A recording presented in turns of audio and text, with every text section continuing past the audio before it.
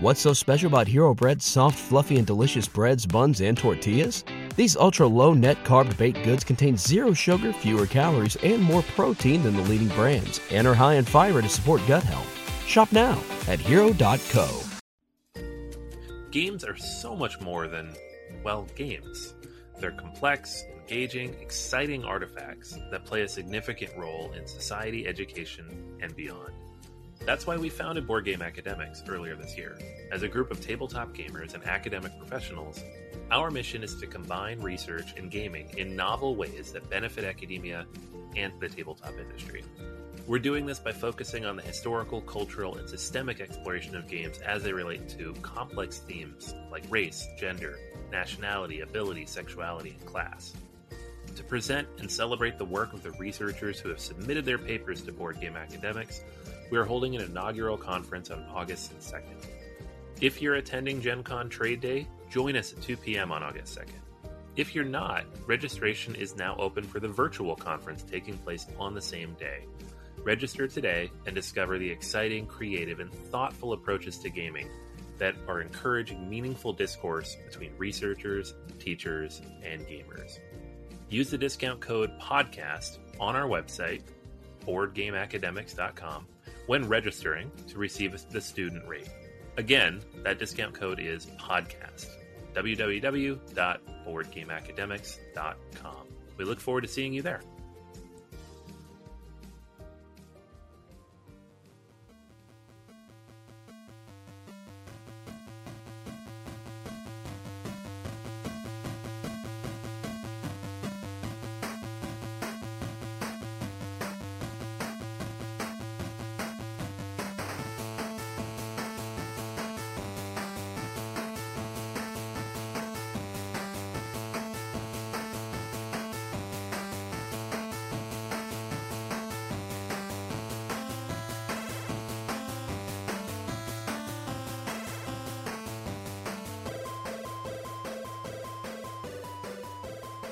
Welcome to Board Gamers Anonymous, the podcast of board gamers and the insane fun we have at the table together. This is Chris. And this is Anthony.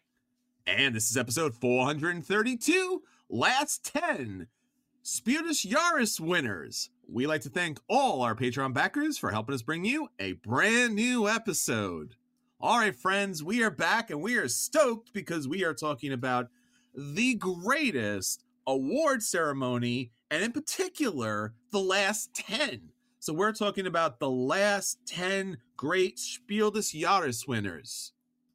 Yeah, the award is being announced next week for 2023, which is always a fun time. So we get to find out like what the big game is that everybody's going to rush out to buy, that they should have been playing already for 2023. So we figured why not talk about the last 10 years of Spiel des Jahres winners, especially because the last 10 years is how long we've been doing this. So we've had an opportunity to talk about all of these games over the course of this podcast, which is crazy. So we're gonna run through them. We're gonna tell you which ones are kind of our favorites and how they've stacked up over the years, leading up to next year's big announcement, or next week's big announcement.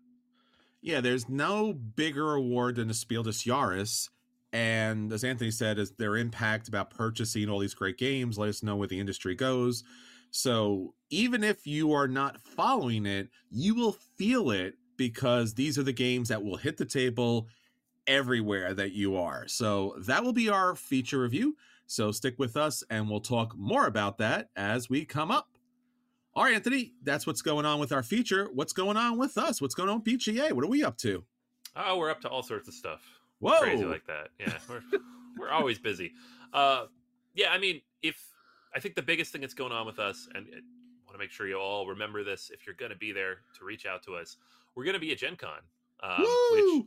We did not know we were going to do that. We did not actually know we were going to do that until like 2 months ago. This was a relatively last minute plan. So we're going to be at Gen Con in 3 weeks, which now that I say that out loud, I'm like, that's very soon. That's crazy. We should not.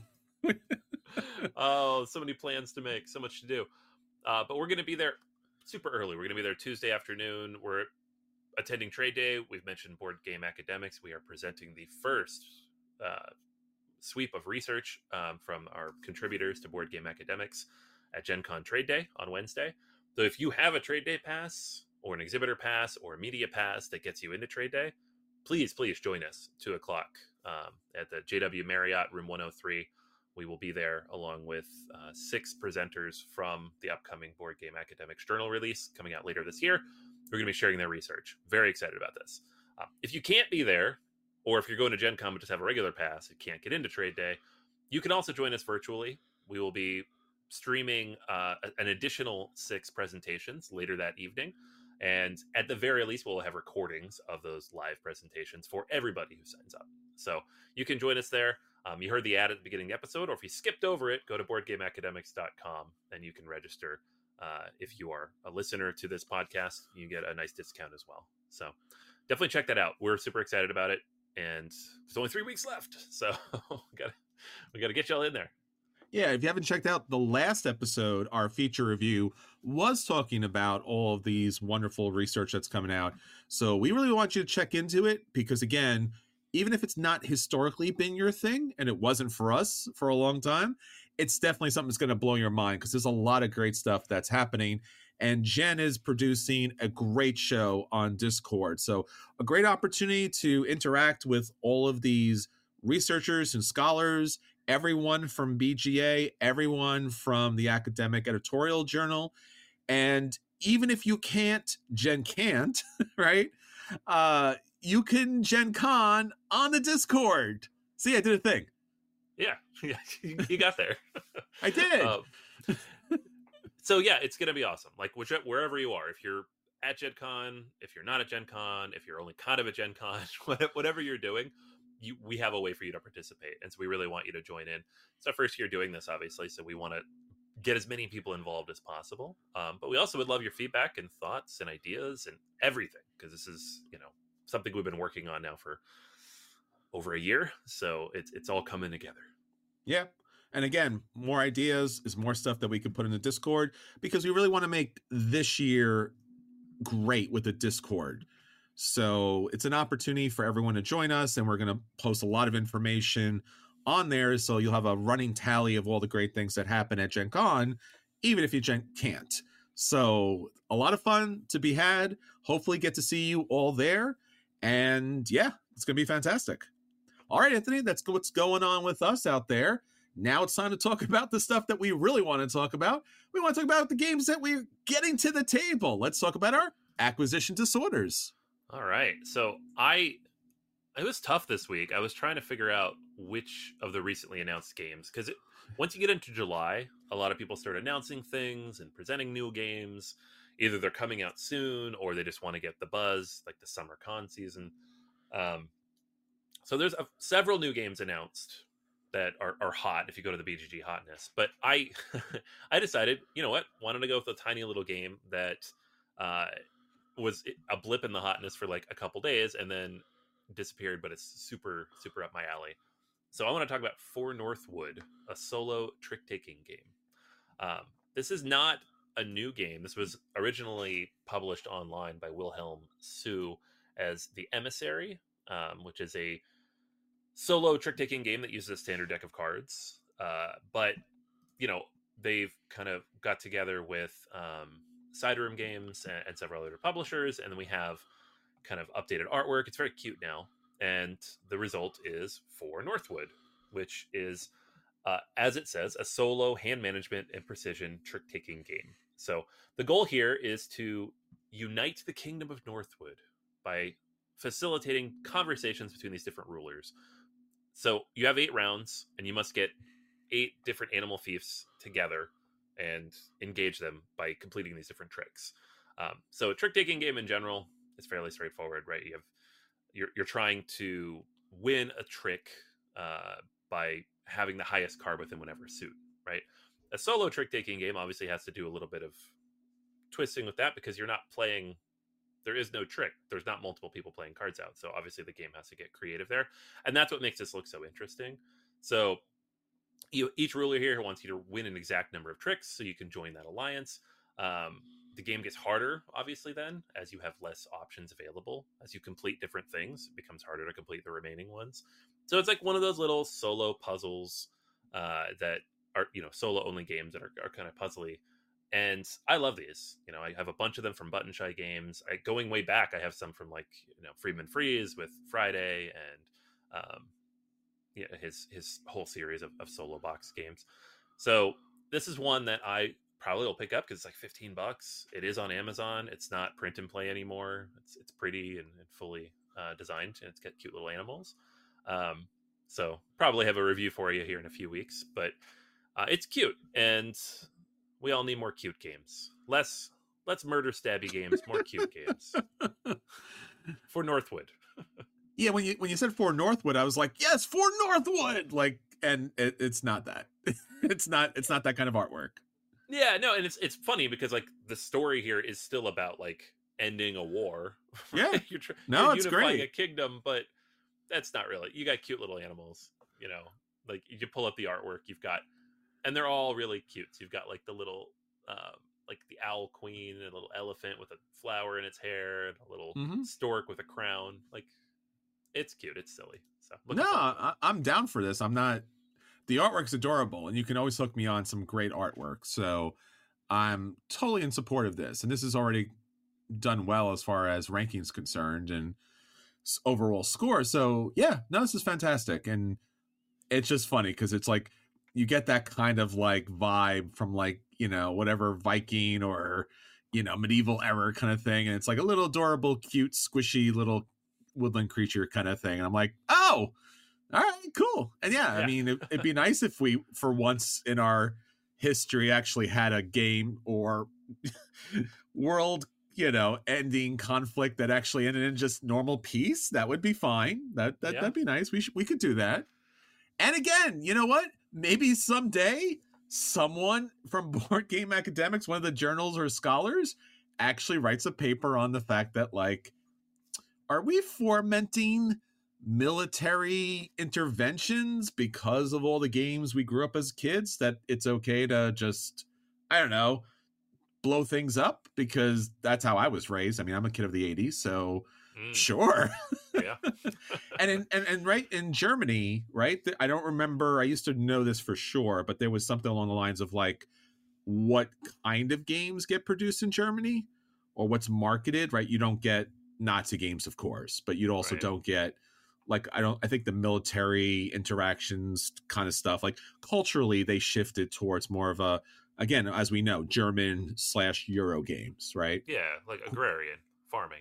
Right? Yeah.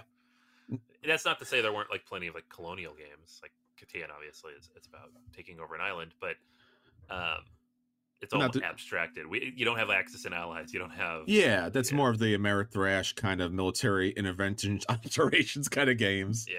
So, but I think we do have one paper that's kind of like that. So it'll be interesting to see in the future if someone maybe actually references For Northwood as maybe a turning point on some level, or, an opportunity to play a game in a different way or think about things in a different way. Because games do that, right? Games are all about interesting decisions. So like you're saying, like an interesting decision to end, war between kingdoms could be peace. All right, let's do that. Right. That's how novel. Yeah. Whoa, going out there on a limb, man. That's some SJW stuff. I don't know. So, yeah, cool. Love it. All right, now that we got done with all the peace stuff, war. Yeah, I was about to say. Not so subtly stabbing at the war games here, knowing what you were going to talk about. Come on, kids. Let's do some more things. Murder, death, kill. I was so close. And I got pulled back in. Damn it. All right. Mordred. Because not only is it a war game, but it's a war game from the bad guy's point of view. So double. Yeah. I don't. Again, so this is Arthurian legend, and if you don't know much about Arthurian legend, you may not know about Mordred. And I don't know how much we should get into the Arthurian legend. It's hard, right? Because I'm an English major. I know all this stuff, and it comes unbidden. It'll just come out. But at the same time, I feel like that might bore everybody else. The important thing is, Mordred is an angry person who wants to destroy Arthur. That's about it. That's all you need to know. You know Arthur, Mordred's bad. Yeah. So some familiar relations, you know. Bad-ish. Most of the time bad, sometimes bad-ish, depending on the perspective of the story. Like generally misunderstood, but still doing bad things. A kind of modern, and again, I don't want to use this kind of, but Kylo Ren-ish. Yeah, that's not too far off. Yeah, kind of like manipulated into doing a lot of the things. Yeah. So Mordred, the anti-hero, so to speak, and again, as Anthony was saying, there's a lot of literature throughout the generations, and we're still not sure exactly. The one thing that Simon has, and I'll talk a little bit more about the video that I saw, but the one major thing that they've released is this kind of monologue that he makes, that he is, I am Mordred, rightful king of Britain and lord of Camelot, and I've made a grievous error. So again, as Anthony said, it's not a black and white kind of character. It's, shades of gray towards, a little bit on the darker side. So there is a mythology here. There is a narrative that's being presented. Obviously, this is not, again, canon for the Arthurian legend, although I don't know if there's necessarily, again, without going into too many details about what is canon when it comes to King Arthur and such. But this is a game from Simon, and it is your general kind of troops on the map. And there was not a lot of information released about it, which was kind of funny, because on their social media, they're like, we're releasing this game, Mordred. And then people were like, excited. Oh, great. That's that Martin Wallace game. You remade it. How fantastic. This is going to be amazing. And the social media person was so like, just downtrodden about the whole thing, because they thought that they could just like put this little bit out here and everyone would just go nuts and know what they meant. But obviously there's another game called Mordred, just like this. Martin Wallace is one of the greatest designers of all time. And it seemed like maybe that would be a thing, because again, Simon was keeping this very, very tight-lipped. And then other people were like, hey, this is Shadows of Camelot, right? Because again, Simon didn't release a lot of information about the game, and still really hasn't. The only thing they did recently is they had a live information, PowerPoint about the game itself. So now I watched the hour-plus video, so I can talk about it to all of you, but I don't even think that it got a lot of general information released. And still, the information is not on BGG or any major platforms, but I wanted to talk about this for a couple of reasons. First, Simon does do troops on the map really well, and they have a history of that. So you have your Blood Rage. You have your Ankh recently, giant gods on the map. You have, I don't know, what's Rising Sun? I know you're not a fan of it, Anthony. I actually like it a lot. And then they have a lot of other games with there's troops in the map, some Cthulhu based, some other IP based. So I'm like, cool, Simon is doing an area control game in the Arthurian legend. Done, solid, got it, buy it, whole thing. The video itself actually gets into detail, and basically what they didn't say, which is what they really should have said, is it is Blood Rage, but Arthurian legend based, and instead of card drafting, there's a rondel, and the game has a lot more chaos than Blood Rage, and it's a little bit more complicated because of that chaos, which makes it a little more, I think they try to say it was a little heavier than Blood Rage. I don't know if necessarily chaos necessarily equates to complexity. Chaos is just chaos. And again, chaos is meant to be part of this game because Mordred brought chaos into this world, and the Fey realm, all these mythological creatures merge into this world, and you get to play one of these factions, and each of these factions plays differently. They have an asymmetrical power. Humans, and again, I'm going based on what little information they gave us. Humans have this ability with their ancestors, so they're able to come back, kind of like a Loki strategy from Blood Rage. Elves, high elves, as they call them, have magic, because that's typically what elves have. Underground dwarves, which, again, I don't remember them from Arthurian legend, but they're here. They're tough, and they tunnel. Not surprising. And then there's another faction, which they didn't talk too much about, even less so, and it's mostly kind of an a larger humanoid orc kind of looking dude, mountain giant kind of guy, but smaller. And then, so you play one of the factions, those have special abilities. And then really what you're trying to do to win the game is max out one of the favors of one of the three main characters in the game. So Mordred is not a playable character. Mordred is one of the players that you're trying to gain the most favor towards. Morgana, his mom, more or less, depending on the game. She's also another active, character, but non-playable character. And then there's Merlin. So throughout the game, you are gaining favor, which gains you special abilities if you have the most favor in that particular major, super powerful character.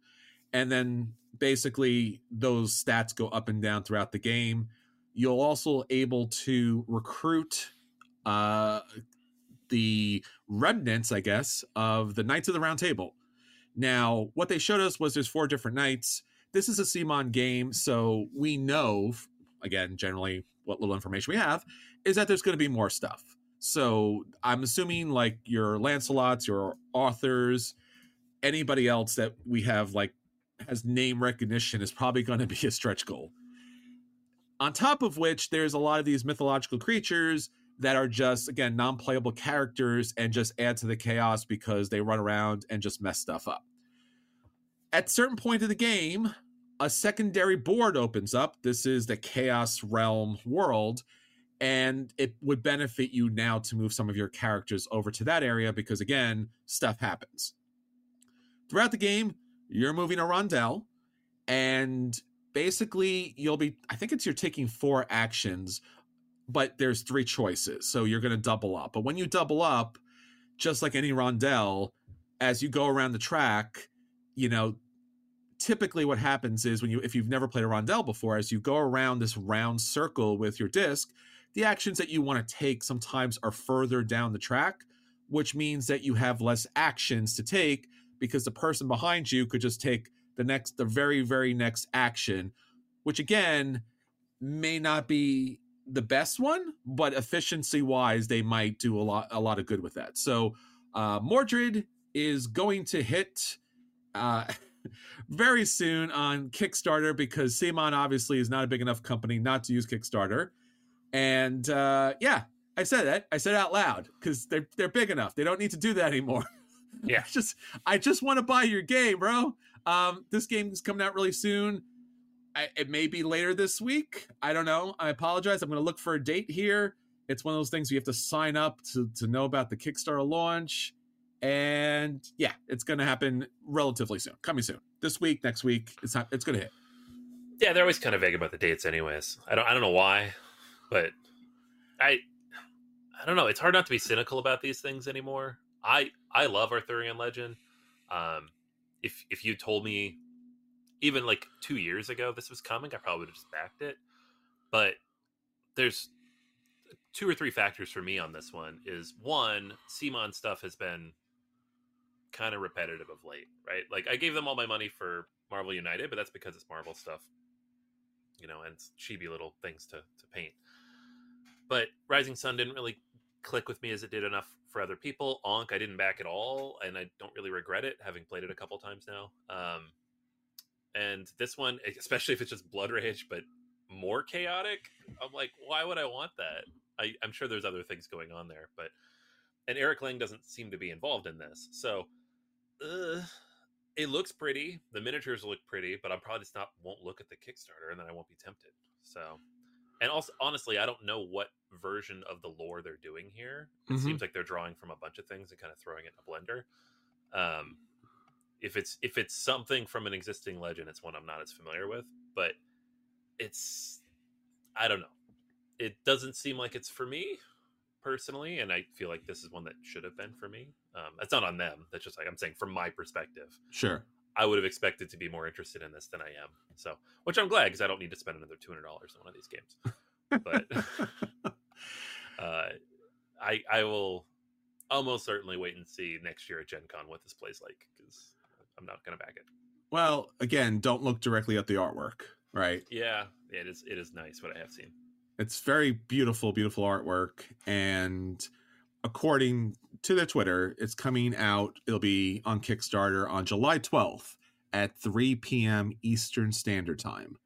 So the artwork and the miniatures look fantastic. Simon always does a great job with their miniatures. Again, I think the biggest problem I have with this game, and the only reason I may not back this game, is because it's on Kickstarter, because typically you get hammered by the shipping, especially when it comes to a game that has miniatures in it. So yeah. And Simon is not, I feel like other companies have figured this out better than them, like how to subsidize the shipping costs. They don't seem to care. They're like, yeah, $50, deal with it. I don't. And again, like, the designers don't have the greatest pedigree here, but again, it is a system that we know and love. Again, it's again, I have not played the game. Don't have any more information than anyone else out there, but it seems very Blood Rage-esque.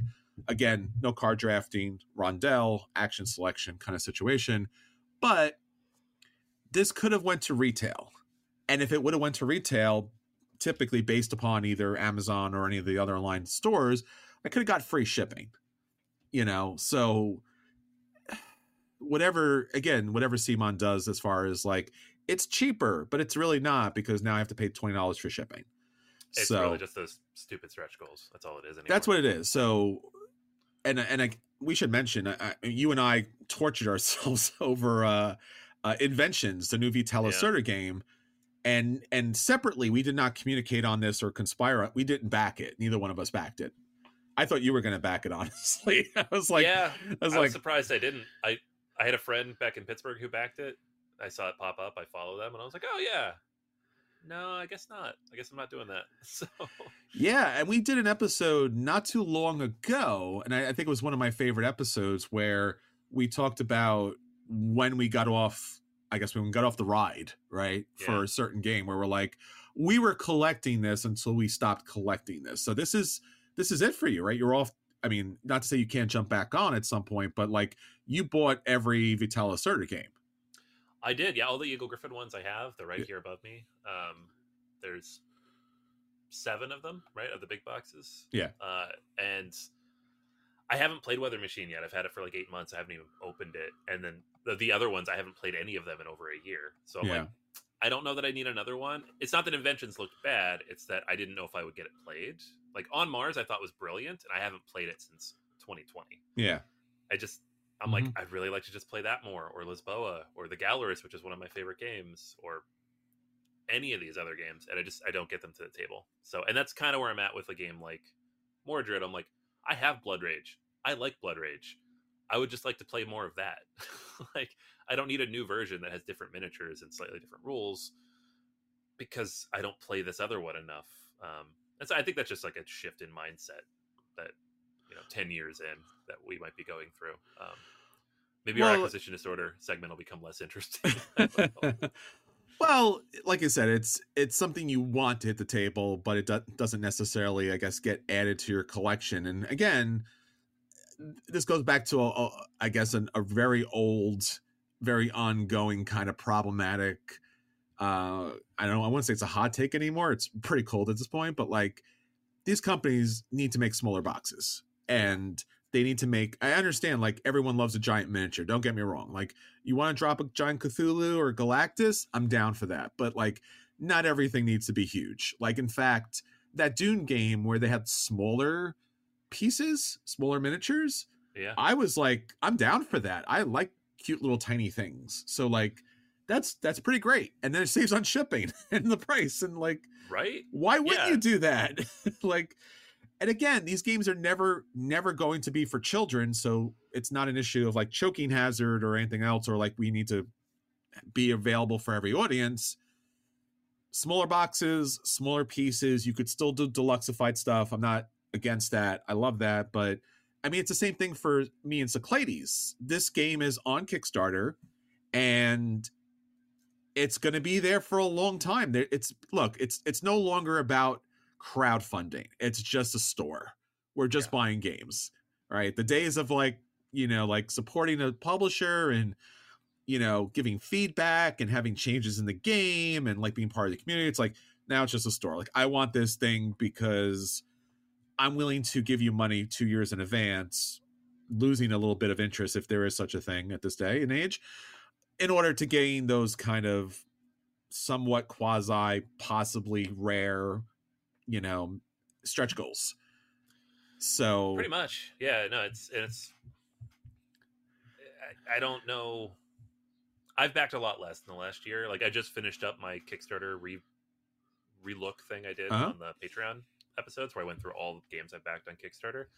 And when I got to the end, it was very quick, because like the last year, I think I backed maybe 6 or 7 things, which for some of you might be like, that's a lot. For me, it's not at all. It's very, very little. So, and it comes down to that, like, do I need all this stuff? Does it get played? Is there a space for it? Which increasingly the answer is no.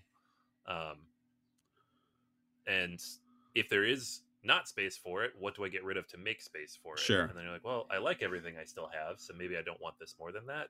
Or maybe I need to play it first instead of just buying all these things blindly for hundreds of dollars. So I'm with you, man. Smaller boxes would be great, because I get more stuff. I was looking at Cyclades again, and I already own Cyclades, and it does not get table time. And I'm like, if I buy the new version, will it get table time? Because I do like the game. Right. So if I say to people at the table, hey, do you want to play a game that came out? And again, I remember off the top of my head, how many years ago? Cyclades came out, what, 7 years ago, 8 years ago? No, more than 10. Oh, is it really more than 10? Yeah. So like, would you want to play this? You might get rebuffed, because again, the cult of the hotness, if it hasn't come out in the last 6 months, people are not typically, chomping at the bit to play it. But if I say, hey, this is the new Kickstarter, do you want to play this? They're like, oh yeah, this is great. This is fantastic. And so I don't know. I might have to show up with my older games and say this was a Kickstarter. They'll be like, I don't remember this on Kickstarter. I'm like, yeah, it came out 10 years ago. Did I say 10 years ago? I mean 10 months ago. Yeah, it came out 10 months ago. So I love Cyclades. And again, if the shipping is the thing that's hurting me, because again, I'd buy this a second time in a more refined version, especially to get it to the table. And also, I do have duplicates of games, which is weird. Like, Castles of Burgundy. That's a thing that there's duplicates. I also bought Citadels, which is a small game, duplicates. Kingsburg, duplicates. Maybe this should be a podcast top 10 games that we bought duplicates of. But and again, all of the games that have the extra miniatures, like Arcadia Quest, which is basically you're buying the game again, right? It's just slightly different if you think about it. So, yeah. But I will help you, because I still want to back all the games, and we should talk about this, whether it's good or not. So if you're on Patreon, you get your Kickstarter episode every other week, where I talk about the top 12 games that came out on all the sites. Backer kits becoming more and more of a thing, so we'll have to talk about that as well. So yeah, stick with that, and I'll give you some more feedback. Hey everybody, we are super pleased to announce our new sponsor, Marvel Strike Force. Marvel Strike Force is a mobile squad RPG that allows you to battle with your favorite team of superheroes and supervillains in a fight to save the universe against threats like Doctor Doom and Apocalypse. The goal? Power up your favorite characters to complete missions, unlock gear and other resources, and beat other players in PvP modes such as Alliance War and Real-Time Arena. And the best part? Marvel Strike Force just reached its 6-year anniversary, which means free stuff when you sign up via our unique link in the description. The anniversary consists of weekly events and bonuses. Just complete each event, and you'll receive special awards and skins. Make sure to log in each day and every week to take advantage of all the new characters that are being released specifically for this event. This will be Marvel Strike Force's most generous event to date, so don't miss out. If we have received a unique promo code for every new user, please follow our link in the description and use the promo code MAXPOOL, MAXPOOL. Again, anybody uses that code, it is unique for all new users. Check it out. Once again, thank you so much to Marvel Strike Force for sponsoring this episode. What's so special about Hero Bread's soft, fluffy, and delicious breads, buns, and tortillas? Hero Bread serves up 0 to 1 grams of net carbs, 5 to 11 grams of protein, and high fiber in every delicious serving. Made with natural ingredients, Hero Bread supports gut health, promotes weight management, and helps maintain blood sugar. Hero also drops other limited edition ultra-low net carb goodies like rich, flaky croissants and buttery brioche slider rolls. Head to hero.co to shop today. All right, Anthony, so that's everything that we want to hit the table. Let's talk about the games that did hit the table at the table of BGA. And we'll let everyone know if those games are buying, you should run out and pick those games up. If those games are playing, you should sit down and play them. If those games are a dodge, and you should avoid them. Or if, in fact, the games are the dreaded burn, and let's be honest, you already own a copy, so you don't need to buy a second one. That says you. I know, that's what I'm saying. Freaking Castle's Burgundy. I have 3 copies of that now. Did you get the Super Deluxe one? I did, yeah. That's like probably the last Super Deluxe thing I'm gonna buy. He got the Super Deluxe one, folks. I did. Let's find him and play it. Yeah. All right. So my game this week that I played is Newton, but specifically with the expansion stuff that they've added over the years mixed in. So if you buy a copy of Newton today, you're going to get it with the Great Discoveries expansion already in the box. So I'll talk about that a little bit. Also, though, had a chance to play with the New Horizon expansion, which is a new sideboard for the students, and the Sunset promo, which was, I think, just released directly from Cranio's website / through their last Kickstarter campaign. So Newton itself, just really quickly, we'll go over the rules for this. This game is 5 years old now. This is one of the last games, I think, that kind of like bum rushed into Gen Con to pick up, because Simon's like, we have this new Euro. It's from Cranio Creations. It's Simone Luciani worked on it. And you're like, oh my gosh. And they ended up having like 5 copies of it or something. But I did get my copy at Gen Con in 2018. And it was, I'm not going to say underwhelming, but it was whelming, right? It was, I think I gave it a play. And the game is fine. It's quick. I've played it probably a fair amount considering everything, but like thematically, you didn't really feel like you were doing the things that the game said you were doing, right? So this is supposed to be the scientific revolution. There's all these scientists, and you are going out and traveling to meet with these people in these different universities and cities, and you have your own students going off on the knowledge track and doing all sorts of things, right? Thematically speaking, none of that really comes through all that much. What really makes the game interesting, and the reason I play it, especially solo, quite a bit, is that the core mechanism, the action mechanism, is interesting. So you start the game with cards in your hand, right? You start with a hand of cards. Everybody has the same ones, and they have different icons on them, and each of those icons represents an action that you can take, right? So you have there's like the compass action, which lets you move your scientist around the main map, so you can visit these different locations and leave cubes behind. If you leave a cube behind, it means you've been there, which will help you then research that thing later. You have the study icon, which allows you to draft new cards from the tableau, which will make your deck stronger, and therefore you take better actions in the future. You have like the ruler action, which lets you move your work token up, which gives you income and eventually unlocks special bonuses at the end. There's the student action, which lets you move up one of your students on this knowledge track. And most of the spaces on the knowledge track are empty, but then you come across these various locations that give you special abilities and actions that you can take if you stop there. And then you have the ability to study and place books into your library, which requires you to have met certain requirements, either by visiting locations already or having those books face up in front of you on the cards that you've played. At the end of each round, you take one of those cards that you played and you tuck it under the board to make a future action more powerful. The thing that's interesting is when you play an action, the card itself might have something on the top that you can do, a special ability. So get some coins or go to a certain location or whatever. But at the bottom, it's always going to have one of those action icons.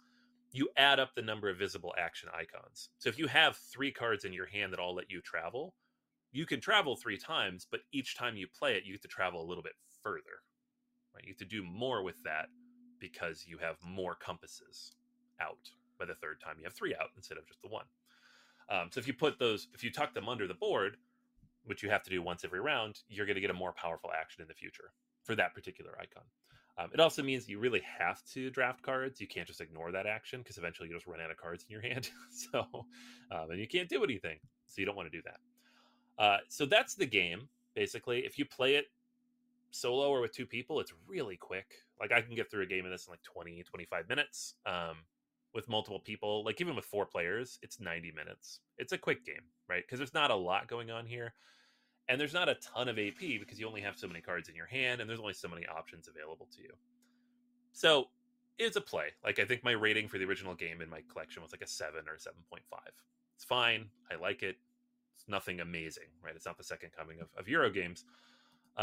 So anytime a new promo or expansion's released, I'm like, oh, okay, well, maybe that'll make the game a little bit better. Maybe it'll give me some more interesting decisions to make. Maybe it'll like allow things to kind of combo together a little bit more, because the combos don't really build up as much as you would like in a game like this.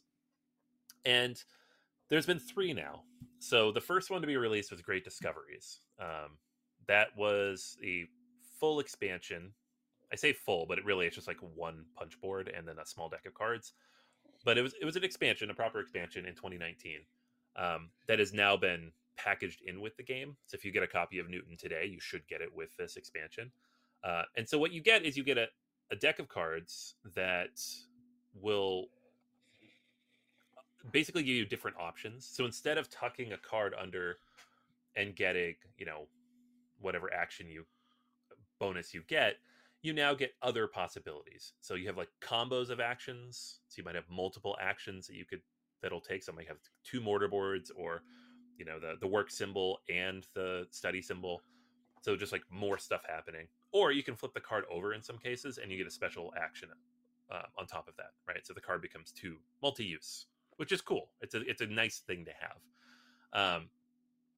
So that was a nice thing. I've kind of included those now, just made it part of the game, right? The other thing that you have is discovery tiles. So these are, I think there's either 9 or 12 of them. And these have different bonuses and actions on them, and you can collect them on the different action boards when you get there. And then they give you different bonuses through the game and sometimes end game scoring conditions. Neither of these things, I guess the cards kind of tweak the gameplay enough, because they give you more flexibility of what you're playing and when you're playing it. But the discovery tiles, I feel like, are kind of just tacked on a little bit.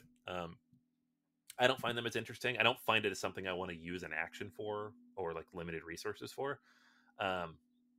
There are certain situations where it would make sense to do so, but for the most part, like of this expansion, there's no reason not to have them in the game. They just don't become an important part of the game as often as those cards. Cards are a must-have. There's a reason they pack that in, just more flexibility with the cards. But the tiles, take them or leave them. So that is the main expansion. That's the one that came out 2019. The New Horizon board, this is a new student board, gives a different technology track. So in this case now, you have these triangles at the bottom of the board. And what these will allow you to do is if you park a student there, like just don't move them further, every time you take an action with that symbol on that triangle, you're going to get a bonus, usually victory points. So, and anytime you do it, however you do it. So there's also duplications. So the objective spaces at the end, if you get them, if you meet their criteria, you get the objective. There are some that have a ×2 symbol, so you can kind of double that up. So it's just a little more options with the student board, which often was the least interesting part of this game, because it took a lot of actions to move those students any reasonable amount. And then you wouldn't necessarily unlock anything interesting. Or if you got a ton of movement, you have to skip over the interesting stuff because you only get to activate where you stopped. So this is cool because you can move a student up like 5 spaces, park them, and then get bonus points throughout the game for taking that action. It kind of helps you specialize a little bit. So I like that. I don't know that I'll always use this board, but for now, I'm just using this board as a replacement for the original student board. And then the last one here, this is the Sunset promo. So it's just 6 cards, but these 6 cards will add a new starting card to each person's deck. And then this, based on, you have to travel to a certain location. Once you've done that, and if you play the card, you get an extra action. So that gives you kind of a bonus that you can kind of use throughout the game. If you get it early, it's really, really powerful. Like if you move your guy to that location early enough in the game, you're just going to be able to use this over and over again and get money or points or additional potions or whatever it is. Everybody has one, so you all have that option. So it kind of just jump starts your engine a little bit and gives you more flexibility. Don't tuck this card because then you don't have it. But yeah, that's the Sunset promo. So there's not really much more to it than that. And again, it's a promo. It's not meant to be game breaking change different or anything. So overall, all three of these I like.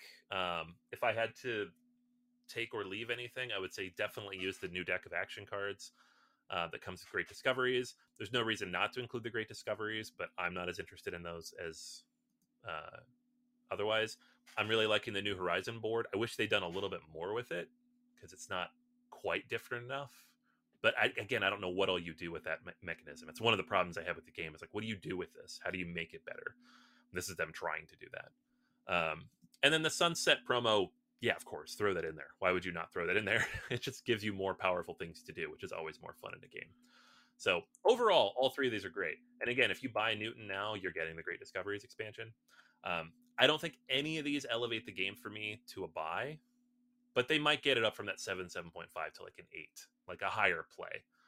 I'm enjoying the game a little bit more. I've played it 2 or 3 times now with the new stuff, and that's all, it speaks to the quality of the additional mechanisms that you have. But none of this is like, oh, this makes the game great now, whereas before it was kind of middling. It's like, it's just slightly less middling now. It's a little bit higher.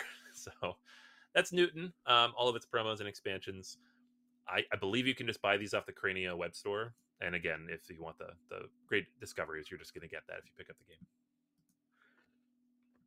So I own Newton. I like Newton, but I have not played Newton since I reviewed Newton. So we played it a bunch of times, got to the table. It's fine. But again, it became one of those kind of generic Euros that kind of beiged its way out into the vastness of beigeness. I'm talking about you, Gutenberg out there, which is also a decent game. I like it better than Gutenberg, but it's definitely in that ballpark. Yeah, I think I like Gutenberg a little bit better, but I have not played with these expansions. So if I buy these expansions and I have the older version of Newton, am I going to like it? Like, is it worth the investment, right? Because I didn't even know these expansions existed because Newton is somewhere collecting dust on a shelf because it was okay. Right.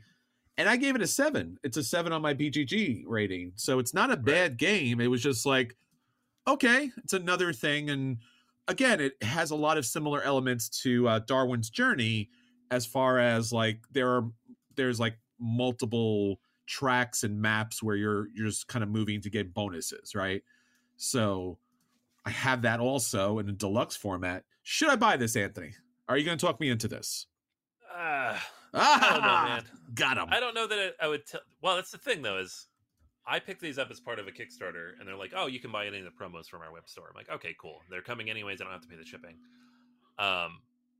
And Great Discoveries has been a thing that I wanted for a while, and it was just hard to find. Like, when they released that, I don't know if they even released it in the US, and if they did, there weren't that many copies. The other promos, I would almost say, yeah, because they're like $5-10. Great Discoveries, if you buy it separately, I don't know how much you have to spend for that. It might, I don't know if it's worth it for those 30 cards. That's the hard part. If you have the old version of this game, is now you got to go out and find the rest of the stuff. So I would say no, but if you can find them cheap enough, like I'm seeing the Great Discoveries expansion on Card House for $11. I think that's fine for the deck of cards. Sure. Again, that's not saying you won't like the tiles. I just didn't find them as interesting. But again, it's not going to upgrade the game enough that it's like, everybody go buy these things, spend $30 to upgrade this game that you haven't played in 4 or 5 years. Yeah. Well, it's great to see that they did the right thing and included the most essential expansion in the base box to be sold going forward. But also it shows that the base game was not enough when they released it, which was not. It was not a thing. Yeah, and this expansion still doesn't make it. I just don't know that you could. I don't know if this game had enough to it that you could add stuff to it to make it that good. It's, again, it feels like one of those mid-level T games where you're like, okay, that's fine. I played that. That was good. Yes. Let's move on now. Give me a better one. Right. Gotcha. All right. Well, I got a game that I guess a long time coming, at least for me, did not back it on Kickstarter, but was eventually able to get to the table. This is Raccoon Tycoon. This was on Kickstarter. probably best known for its really cute, adorable storybook character artwork in this game. Turns out, little cute fuzzy creatures in the woodland areas run railroads because sure, that's a thing. And this is kind of a re-implementation of Lizard Wizard in a way. And again, that was kind of less cute, but really amazing kind of artwork creatures, so to speak. So, not a one-to-one translation, but still somewhat in the same universe. And yeah, Glenn Drover, probably best known, at least, I don't know, for me, as far as Empire's Age of Discovery, but you probably all best known him for like Railways of the World. I guess Mosaic: A Story of Civilization is his most recent kind of like giant game. I kind of got started in his stuff with Railroad Rivals. I really like that game a lot. That should actually see a lot more table time because it does have that same kind of aesthetic quality as the Duke, which I talked about last week, which is these great tiles and this really kind of streamlined gameplay. I didn't get the super deluxe version that had the wood tiles and kind of regret it now, but still a very great game. And he's got tremendous, ludology of great games. So now Raccoon Tycoon is primarily, it's an auction game. So this is one of those cases where you do want to have as many players as possible. And I will mention briefly, I'll come back to it. There is an expansion that, just like Anthony, is now baked into the game. That's the Fat Cat expansion, which allows you to play a 6-player because the game is 2 to 5. That's great because, again, auctions need more players. Less players make auctions a lot less interesting. But let's talk about the base game without the expansion. Let me give you a little bit of an early review. You need to get the expansion. So if you've had the base game and never had the expansion, you are severely missing out. If you're going to buy this game again, buy the one that has the expansion, primarily because it gives you a beautiful double-layered player board. It gives you more buildings. I'll talk about this a little bit more. Buildings in the game can be widely swingy. And in the expansion, some of those more powerful buildings are eroded. And there's some new buildings in the game. And again, there's more additional stuff in the expansion as well. Not reviewing the expansion, but I will say right off the bat, having played this a couple of times in both different versions, get the expansion. Get the expansion or get the base game with the expansion, which is the Fat Cat expansion. Now, let's go back to the game itself. Raccoon Tycoon. Again, auctioning, railroads. So primarily the game comes down to like, there's a couple things to do, but two main things. You have a hand of cards. The cards allow you to move up different items up a market. So the main board, on the top of the main board, has a market. You play a card, it will tell you which items and how many times you'll move that item up on a particular market. So there's some basic stuff from grain to wood, and then there's coal, iron, I think there's boxes or something, some kind of product, and then there's wine. The more produced the item from the raw form, the more it's worth just as it goes up the track. So when you play a card, you're moving up items on those tracks, and then on the bottom of the card, it allows you to produce, could be similar, could be different, it's not equated necessarily. It allows you to produce items. So you might raise the wine track up 3, but you might be able to produce, I don't know, grain or wood or something like that. You put that, you're able to collect up to 10 items as possible. As you buy buildings, you'll be able to collect an additional item for each building. At some point, you will notice that the market has gone so high on an item that you want to sell that particular item. You could sell one of a type, and whatever the market's at, times the number of items you're going to sell. There's your money. Money is important because, again, since it's an auction game, that's really where the primary gameplay comes into, the feel. You got these really cute critter cards, and they are railroad tycoons, as the game kind of gives you a little hint there. Your job is to outbid your opponents. Again, it's an auction game, so sometimes it's not worth the money to get the particular critter, but it's a set collection with the critters. So these cute, adorable animals that are railroad tycoons, the more of the same type, the higher it goes up. And each of the characters, critters in this game, they're worth different points going up that trail. So like the skunks are worth 2 when they start off, where the raccoon tycoon, the raccoon himself, he's worth more. I think he starts at 5 and then he moves up. So set collection. Now, set collection's great, but also you'll have an opportunity to purchase towns. Now, purchasing towns, also very simple. The number of items that it requires or a variety of items. Towns give you a little bit bonus points, depending on the town itself, 2 to 5. And you will link those up with the particular type of railroad tycoon. So each town, which each railroad gives you additional points. So if you find that you have a lot of a particular product, but right now the market doesn't give you a lot of money for it, purchase a town. Use the resources to purchase a town.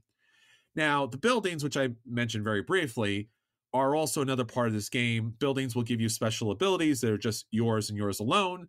Again, if you get the expansion, you start with this particular power, which is basically a building power. So again, get the expansion if you play this game. The buildings themselves, they come out, they're very expensive, but they give you a powerful ability. Some let you hold more items, some let you sell more items, different items, some let you score points for a variety of different reasons. You don't necessarily need to purchase buildings to win the game, but you will be purchasing them because they do give you enough of a thing in order to be successful. And at the very least, for every building you build, you'll have an opportunity to store one more good. Primarily, that's the whole game. And really, when any auction game comes down to is how crazy are the people at the table. At several points, I had, anywhere from 30 some odd dollars to 200 some odd dollars. So your job strategically is to build up enough money so that when the auction comes, you're ready to go. And when you're ready to go, you can, like I said, you could play a card, you could buy a building, you could buy a town, or you could decide to put one of those tycoons into the market. And generally, there's 2 available that you can put up there. Start with the one that, you don't want, so it burns everyone else's money out, and then eventually gets down to the one that you want, and then obviously build a bit of crazy amounts of money. Money's not worth anything at the end of the game unless you have a particular building, which I did. It was not that helpful. But the critters are worth a lot of points. So you certainly want to pick them up. That's going to be your main driver of points in the game more than anything else. So make money, as much money as possible. Watch the market as you can. And then don't bid crazy, but yet at the same time, since money's not worth anything, at the very end of the game, people, like at the start of the game, people were like getting tycoons for like $15, and at the end of the game someone bid 100, which was like crazy, but money doesn't matter. So Raccoon Tycoon gets a solid play for me. I was surprised. I'm usually not the biggest fan of the auction games. I do usually do well in auction games, which is so surprising to me because it's not my vibe. But if you do pick up the Fat Cat expansion or it comes in the base game, I can see this being a buy. I'm surprised. I didn't think that would be a thing, but it kind of somewhat makes up to a buy. But again, you have to like the auction mechanic. Because again, you're hiding your money, and again, people are crazy at the table, and that really kind of holds your fun is either like this is fun or this is painful, right? And like, because people could bid a crazy amount of money for a card, and then you're just like, yeah, you did that, I guess, but it didn't really benefit you that much. Like, so it's a play. It's a solid play. Again, if you like this type of game, pick up the Fat Cat expansion. It might move it up to a buy. For me, it's still just a solid play. Raccoon Tycoon and Raccoon Tycoon, the Fat Cat expansion. Cool. Yeah, I for whatever reason, I never played this, but it always looked cool. Like I've been on the fence of buying it a couple times. I've seen it on sale just because it looks cute, and I like auction games. So I'll check it out at some point. It's a very good production. The artwork is great. The graphic design is quite good. The deluxe version of it has some really nice pieces, but the artwork and the theme don't really mesh very well. Don't get me wrong. I love myself a good animal tycoon, but it's weird. It's got this kind of Victorian, aesthetic to the artwork. So it's just like, I don't know what to do about this. I guess if they weren't animals, they would just be old rich people, so I guess it's better. But yet at the same time, the storybook look of the animals and of the game itself doesn't lend itself to any kind of particular thematic appeal. It's just like, these would have been old white people. So now it's just animals. So don't you like that better? I'm like, yeah, I guess so, right? You play brass. Yeah, that's true. You play brass and you're like, which really disgruntled looking old white dude do I want to have as my player piece, right? Like, it doesn't matter, but he looks very upset with his life despite having all the monies. So isn't it better to have a fat cat? I don't know. It just doesn't do anything more for the game for me personally, because again, it's trading commodities. So I don't know. Take it as you will. Again, solid buy. I mean, solid play. I mean, again, it's between a play and a buy for me. Again, depending on your mileage as far as auction games are concerned. All right, Anthony. So that's everything that's hitting our table this week. Let's get on to our feature review. Our feature review this week is, of course, the greatest and especially the latest 10 Spiel des Jahres award winners. So again, if you've not played, if you've not seen these, if you don't know too much about the award, again, you felt the vibrations of it. You've heard about these games. These games have become the games at the table because of the Spiel des Jahres. Yeah, there is no bigger badge to slap on the box than the STJ award-winning. Even the nominees, right? You get to put that logo on there, and people may not even see the little word nominee at the bottom. They're just like, oh, Spiel des Jahres. And honestly, like, looking back over the list, I forgot that some of these games won. I just remember certain games being nominated. So the games that get the recognition just by being nominated, being on the short list, and usually there's 3, it does so much for them. Yeah. Right. And then in very rare cases, it doesn't do anything, but that's usually the publisher's fault. So. Yeah. And again, sometimes, I mean, again, I think we talked about this a little bit, and I'm sure there's a lot of nuance to this. Anytime there's awards, there's always nuance, but it's typically best rulebook as far as like rulebook gameplay kind of situation. Yeah, rulebook is definitely like a major component here. Yeah. In a way that it isn't for other games. Which it really should be, because rulebooks are important. Yeah. We've all seen it happen. Like a game review goes up and people are like, oh, these people really like this game, and then everybody gets the game. They're like, actually, it's impossible to learn how to play this game. Yeah. Or these people played it wrong, and then their review is based on the wrong play because no one actually read the rule book. They were just taught the game. Yeah, it's happened to us too. Like it happens to everybody, but this particular award, they're very particular. Like, no, the rule book needs to be brilliantly written and easy to learn the game, and that's great. That should be one of the top criteria. Absolutely. So we are talking about the last 10, and this is our first, I guess, episodes of the last 10, because Anthony, we're about to hit our 10-year anniversary. Yeah, it's crazy. So 10 years of podcasting. Yeah, so throughout the rest of the year, we're going to hit you up with some of the best of the last 10 that Anthony and I have been talking about over the last 10 years. So we wanted to start with, of course, the greatest, again, as far as awards are concerned, the Spiel des Jahres. So Anthony, going way back in the time machine, using the dial of destiny, or don't, because it's an okay movie. I just saw it recently. It's okay. Wait for it to stream. Just saying. 2013, man. Yeah, which is still not all the way back to the last one. All right, 2013, this is the first year that I was personally aware of this award. It was my first year in hobby gaming. It's when we started the podcast. So the nominees that year were Quicks, which I don't think I've ever played. Just early roll and write. Mm-hmm. Augustus, which is a bingo, the board game. Yep. And we love this. I remember playing it. Did. It was a lot of fun. I have it. And then Hanabi from Antoine Bauza, which it makes sense that it won, but I remember being very upset about it at the time because we don't like this game. So. Yeah, Augustus was a game I surprisingly like because it, as you mentioned, it's bingo, but Yeah. it's bingo with like a lot of extra like cool steps and some interesting decisions. The challenge with the game was it was streamlined enough to get non-gamers or gateway gamers, I should say probably say gateway gamers to play, but then the artwork was not gateway gamer necessarily friendly. It was like Roman, just generic Roman artwork, good artwork. But again, maybe they could have used critters, animals here if they wanted to get more families to the table.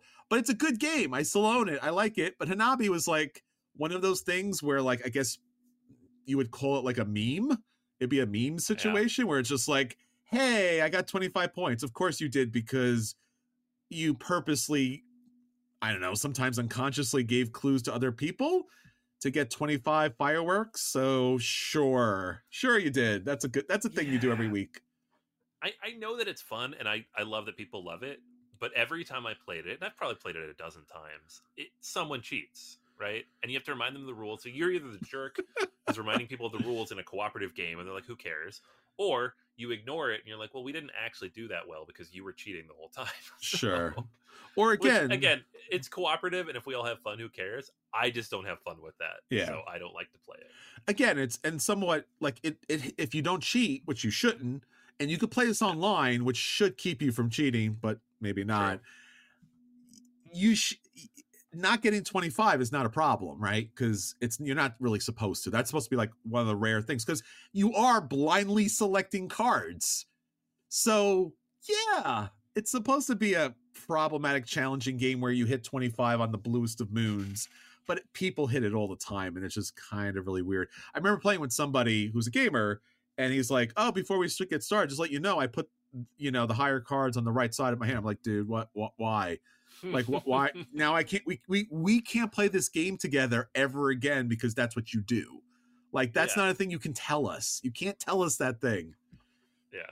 But yeah, they had a nice production, but I guess if there was a game that would be the most marketable because of the small box and how it plays, it would be Hanabi.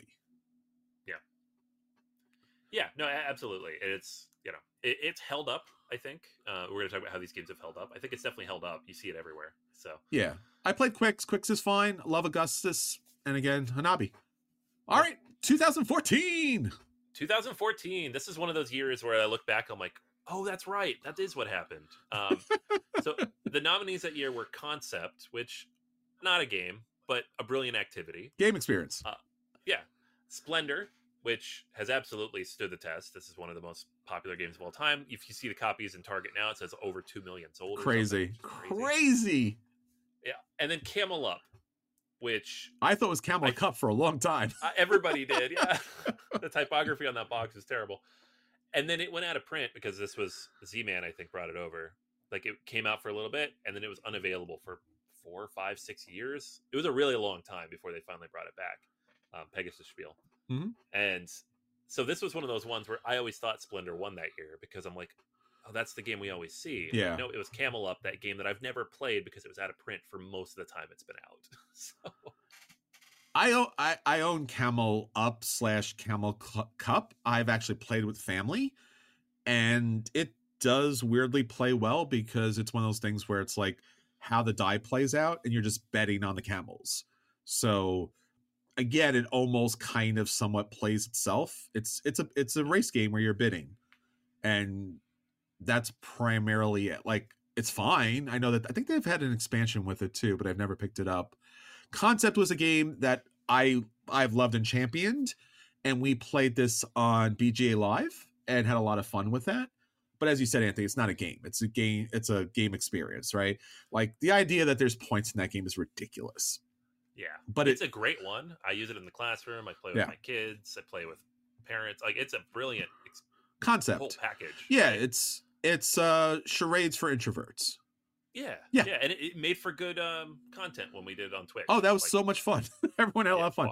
Splendor is a game that I own. Let me just give my little caveats here. I don't know if I own a physical copy of it. I did at one point. I don't know if I gave it to a charity to sell off. I've played it several times. I purchased my own money the app version of this for the iPad going, I got to be wrong. I just got to be wrong. I just don't like Splendor. I haven't played any of the variations. I know there's like a Thanos one, and I don't know if there's, but I just can't. I just doesn't do it for me. I don't know why. Yeah, same. I don't think I've ever played a version of Splendor that I loved. But I get it. And it feels like the one that should have won, sure, based on the legacy that the game has.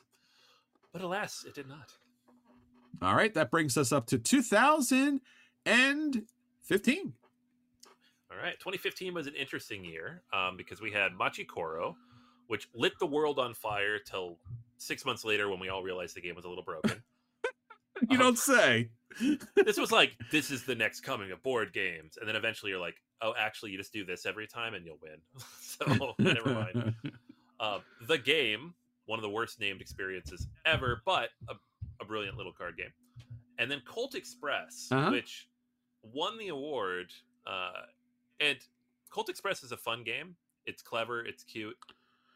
But it's an interesting one to win this award because it is like one of those like complex productions. Yeah. The rules are a little, not convoluted, but there's a lot going on. It just seems like more than you typically get out of one of these games. I They're agree. Usually elegant and simple and mechanically focused. This one was like thematically focused. Yeah. I mean, Cult Express was hard too, and surprising that it won because it's a programming game. Yeah. And it's Old West kind of somewhat shoot 'em up. Yeah, and you're building the stuff, which means that you play the game 10, 15 times and stuff starts to fall apart. Yeah. Right? It's not... Yeah. It's not bad. None of that's bad. It's a good game and I enjoy it. It's just, it was a weird win, I think. Yeah, I've played this. There is an app or somebody owns a digital version of this, which you can play. I like Cult Express. I don't know if I own Cult Express. I think I might have bought it like on sale because again, they mass produce these things when they win awards. Machikaro, I believe I also own a copy of that again. As you said, there was that moment where everyone was like, this is great. And then because everyone was winning. And then I think it had multiple expansions that did not make the game better necessarily. And then wasn't there Machikoro Legacy? There's Machikoro Legacy and Machikoro 2 came out like 6 months later. Okay. So they fixed some things. Yeah, Machikoro 2 has apparently resolved some of those issues. It's just at this point, it's been around for so long. And that's not... I know people who love this game, just non-ironically. They're like, Machikoro is brilliant. And I love the artwork of the game. And I like the idea of the game. Yeah. But I think other games have now come along and done the mechanics of Machikoro better. Like Space Base is a better game. Sure. Like mechanically. And so Machikoro 2 is like, okay, well, we figured it out 8 years later. Now we've got it. And people are like, it's been 8 years. I don't know. And again, like you mentioned, the game, which it has no theme to it. And somehow they decided to go with skulls. Like, such a bad idea. Terrible idea. Terrible. No, the retheming that Pandasaurus did like 3 years ago, it's abstract nonsense, but it's pretty and it's more family friendly. It's what you'll find on the shelves now. But that original one, when it was up for the award, I think they were just trying to say this is hard. It'll make you want to die. I don't know what it was, but it was such a terrible theming. I mean, along with the terrible name, it's just if you put those two things together, and it is bad. I bought it again, maybe because of the award. I don't remember way back when, and I played it, and it's a good game. Again, it's another one of those like, I'm going to play a card, and I could tell you to play light or hard. Like it's a more honest game than Hanabi. Yeah. But yeah, no, this. I've mentioned this before. I feel like I should be able to hand my old copy back and get the new version. I'm sorry. I feel like the name and the artwork are so problematic that I deserve to be able to do that. I agree. I have both copies, but I agree. Like, hey kids, you want to play a very simple game that's typically meant for you? Oh dear God, you're going to have nightmares now. So good luck. Yeah. And by the way, the game's called The Game. And the kids are like, but why? I'm like, I don't know. It's like, this is a funny one too, because my kids both like this game, but my daughter wants to play with the pretty colors, and my son, who's like all into horror stuff now, he wants to play with the skulls. And so then they'll just argue. Like, no, this is the artwork I want. I'm like, all right, we got to go with the simple one because she's younger. He's like, that's not fair. It's like, sorry, dude. Terrible artwork. Terrible artwork. Terrible artwork, terrible name. Somebody deserves to be fired. I don't know who, but yeah. All right, 2016.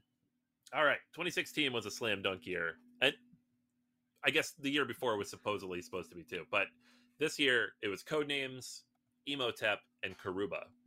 Now, Karuba is a game that I love. It's simultaneous action. It's basically a roll and write, but with a board game. Yeah. Which I think is a very cool implementation of that. I've had fun with it with my kids. I've brought it into the classroom to kind of show how that like people's decisions diverge on different branches based on circumstances, which is really interesting. Emotep is like pick up and deliver basic light Euro. It's fun. You get to build a little pyramid, but it didn't stick out to me much.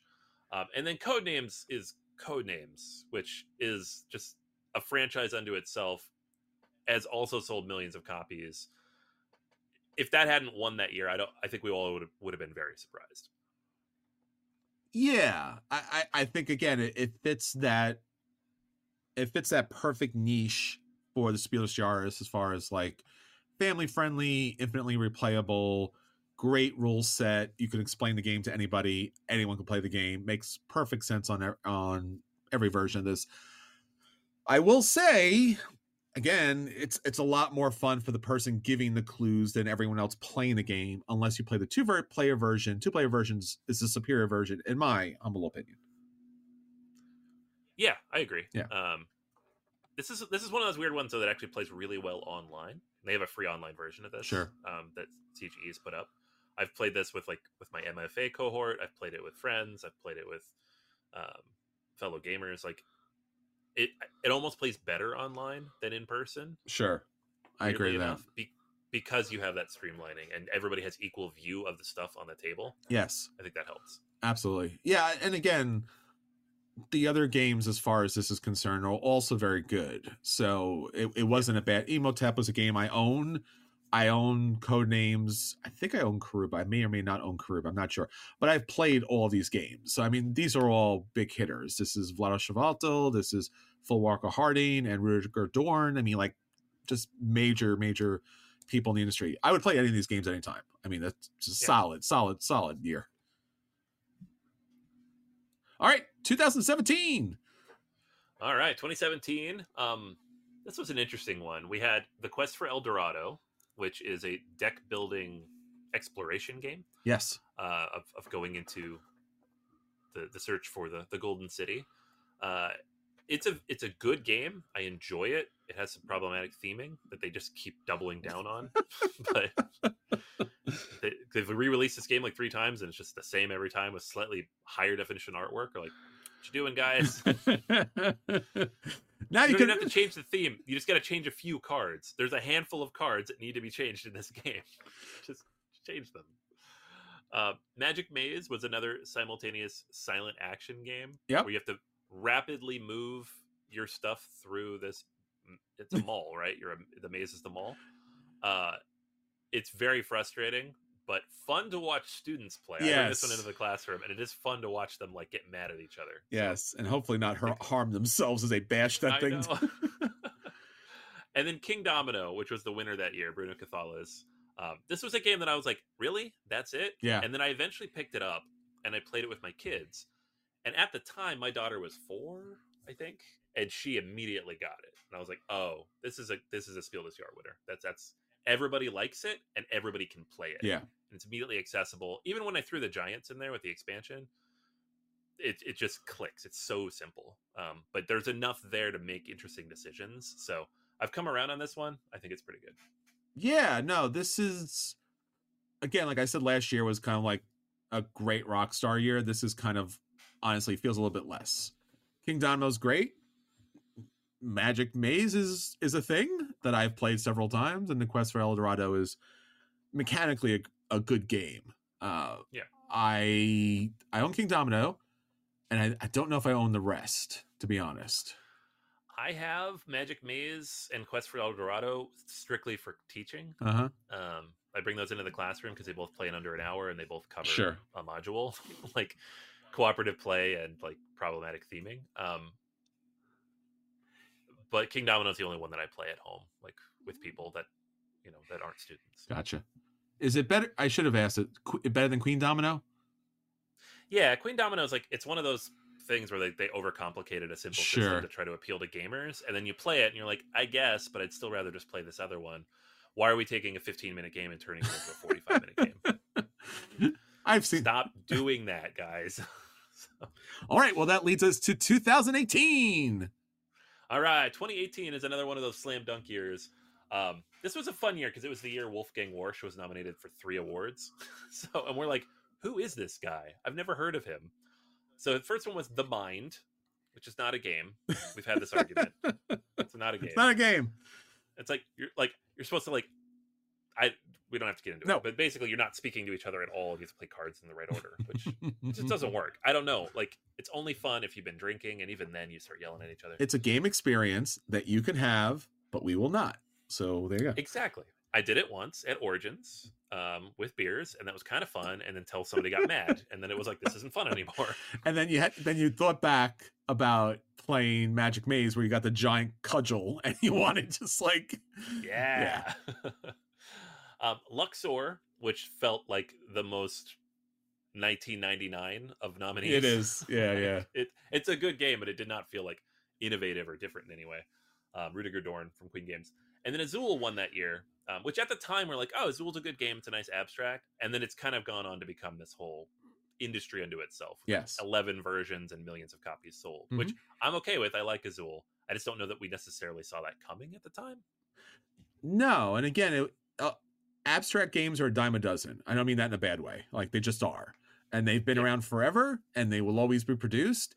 And Azul was another one of them. And I think that year, Plan B Games had some other very good games that were out there.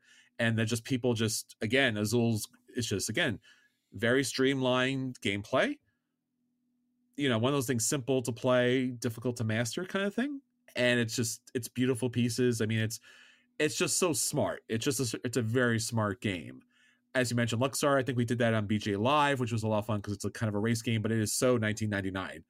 And then The Mind is not a thing. So sorry, Warsch. You're the best. You're the best. I mean, we'll get into it next time. Wolfgang Warsch got his own in the Kenner Spiel that year. He won an award, but look, I'm glad it wasn't for The Mind. He just randomly was like, and you know what? Another nominee award-winning kind of game. I'm just gonna throw it out there. And we're like, sure.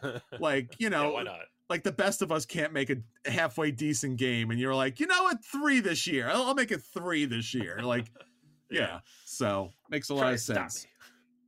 All right, 2019. All right, so 19. I feel like we got 3 years in a row here where each year we're like, really? Yeah. With the nominees. So I this agree. is the first one of those. 2019 was the year they nominated all party games. So we had Werewords from Ted Alspach, which isn't that the game we found out later like ripped off another game? Yes, it was some Japanese designer, and there was this whole controversy and a bunch of emails that were shared online. And the thing is, it's actually a good game as far as like Werewolf is concerned. Yeah, but unfortunately, possibly borrowing from another game. Oh yeah, no. I mean, look, crimes were committed. I don't know who or where or when, but as an industry, crimes have been and continue to be committed. So yeah, this may have been one of them. I don't know. I remember following it. We talked about it, but I don't remember if it actually came to a conclusion, so to speak. Yeah. Llama, Reiner Knizia, which is a card shedding game, which is like a weirdly controversial game. Like, whenever I see someone try to pull this out, half the people at the table will be like, what the heck? Llama? Ew, gross. It's fine. It's not great. I don't like it. But I don't hate it. It's Reiner Knizia. He's yet another one of these geniuses out there who's like just walking and like a game falls out of his head just because he sneezed in the right direction. I don't know. And that's exactly what it is. And his games are never about theme. His games are almost never thematic. They're just like, I'm a genius. Let me give you an algorithm and you put some artwork on there, child. And you do that. And you're like, he's like, I've done it again. I'm like, of course you have greatness. Continue to sneeze out these abstracted games that are oftentimes good to brilliant. So do that. Yeah. And then the winner that year was Just One from Ludovic Rowdy and Bruno Sauter. It's another party game, another word type of game. in that vague realm of like code names.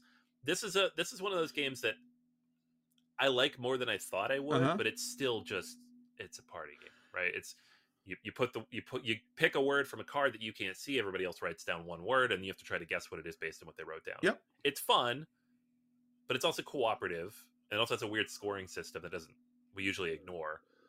It's another one of those games that goes onto my list of like, this is great for my students to talk about communication styles. I don't necessarily want to play it separately, but I will if somebody brings it out. It's another game experience. It's another game experience / party experience games where the traditional criteria you cannot attach it to this. And as you mentioned, it's literally every other party game that's out there, which is like it's one person doesn't know a thing, everyone else knows a thing, gives you some sort of clue, and you try to guess a thing. So, right. And again, I think what it really comes down to is it had those erasable markers with those placards, and it was just enough of a game that people were like, I'm burnt out, I'm done for the day, but yes, I can play this. This is an opener or a closer filler game, so to speak, and it somehow hit gamers. I own a copy. I don't know why, but I do. So, Spiel Jahres, you've done it again, you magnificent bastards. Buy this again. 2020. All right, 2020, another weird year. So we had Nova Luna, which was a re-implementation kind of Habitats that Uwe Rosenberg made. Yeah. So, but it had like the weird moon track. So it's basically a tile laying game where you're trying to match certain symbols between the tiles to score points. My City, which was like a weird campaign type of game where you're building out this like polyomino city for Minor Knizia. And then Pictures from Daniela and Christian Store. And Pictures, I think, kind of falls into that category once again of more of an activity where you're just like using various random items in the box to make the picture of the thing. Yeah. So it's like junk art, but much smaller. Sure. It's supposedly more gamified. I have not played Pictures. My City, I have some gameplay experience of that. And my gameplay experience of that has been, it's not for me. That's another polyomino kind of situation. And then Nova Luna, you wouldn't like that. Nova Luna, I have not played. Nova Luna is good. I like it as a solo experience, but it's not doing much. And then at this point, there's 4 versions of that game. I think I like Framework the best of all of them. Mm-hmm. And they're all just slightly different from each other. It's weird that they keep iterating on that design. Yeah. I think at the time we said 2020 was a down year. I'm sure it was for me. Love these games, but none of these games have really left a cultural impact. No, and I've like, again, the Spiel Jahres is something that I do pay attention to. I do play those games. I do buy those games, and these are 3 games that I didn't even come close to. So it's interesting. But Anthony, what about 2021? All right, more weird stuff coming up. We got Micro Macro Crime City. Yes. Another activity. A good one, but not a game. The Adventures of Robin Hood, the follow-up to Andor from Michael Menzel, which is very similar to Legends of Andor, but more kiddified. Mm-hmm. So more in line with a Spiel nomination. And then Zombie Teens, which is a legacy-style cooperative game that my daughter loves because you get to put stickers on everything, and the games are like 15 minutes long. So that one is one I like kind of wrote off at first, but then playing with her, my wife mostly plays with her, but having played with her, it's just like, oh no, this is a great kids game. Yeah, I think we talked about this on the previews way before it became a thing. Micro Macro Crime City. It's one of those genius, concepts. It's Where's Waldo, but with like cute little adorable critters that somehow for some reason murder each other. But it's all it is it's a giant piece of paper, and you're given clues, and the piece of paper has all of the incidents, past, present, and future, printed on that one paper, and you have to follow it back and I guess deduce what actually occurred. I own it. I don't know why. It plays. The family plays it. It's one of those things where like you could just go, here's a sheet of paper, here's a clue, find the thing eventually, which you do. So as you said, Anthony, it's not a game. It's a game experience. I have not played the others, but they look adorable. It was it was another year of like, I don't know. Yeah. Yeah, no, it wasn't a great year. I mean, there were some fun, interesting things in there. Yeah. But none of them were like, I mean, I don't think in 10 years we're going to look back and be like, oh, yeah, zombie teens. that's where it was at, man. Yeah. Zombie teen it up. All right, 2022. All right, last year. Last year was a good year, if only because Cascadia won, and I love Cascadia. It's a really good game, though, and I think it represents everything we want in a Spiel nominee of simple to learn, easy to play, but complexity in there if you want it. Scout was another one from Oink Games, and then Top 10. And Top 10, I think, is the only one of the bunch I haven't played. Mm-hmm. Scout really didn't do it for me, like as a card game. It wasn't super engaging. But again, Cascadia won, so who cares? I'll tell you, I was at a game meetup, and somebody said, "Do you want to play Cascadia?" And I was like, "Sure, let's play that." And then we played something else. So I was this close to playing that, Anthony. It's gonna happen one day. And yep. I'm gonna drag it over to the Renegade booth at Gen Con. I'm like, I know there's a lot of new games here, but we're gonna sit down and play Cascadia. All right. I have not played the other two because, again, they were just, I know people like Scout a lot, and Top 10 was a thing. So that was a thing. I guess that was a year. 2023, which is this year. So it is. Yeah. So these haven't been announced yet. They're announcing it on July 17th, which is like 6 days from now when you're listening to this. So the nominees are Dorf Romantic, sure, which is the board game version of the video game. It's a tile lay game. Fun Facts, which I don't think we have here yet. Has this been released here yet? I don't think so. I don't think so. And then Next Station London, which I believe is a flip and write. So they always nominate those flip and writes. So I don't know. I can't speak to Fun Facts. It looks like a party game activity type of thing. This is like the Holy Grail trio of Spiel des Jahres nominees. We've got a party game. We've got an activity in the party game. We've got a roll and write, and we've got a tile laying game. So who knows? Sounds like a thing. So yeah, we'll know next week. There you go. And we'll report back to you all and let you know what won. And hopefully at some point we get to play these because, again, once it gets announced, they'll get mass produced and they'll be out everywhere. So beware. It's coming. All right, everyone. Until next time, this is Chris. And this is Anthony. And we'll save you all a seat at the table. Take care, everyone. Bye. See ya.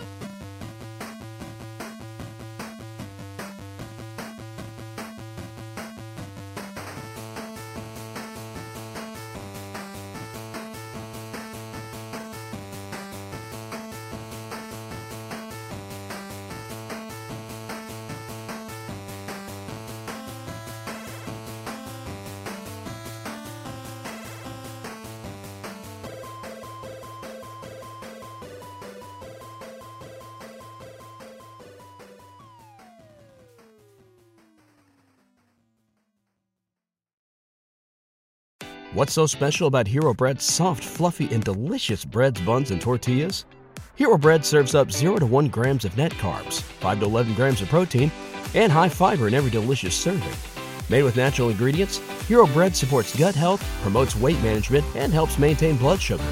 Hero also drops other limited edition ultra-low net carb goodies like rich, flaky croissants and buttery brioche slider rolls. Head to hero.co to shop today.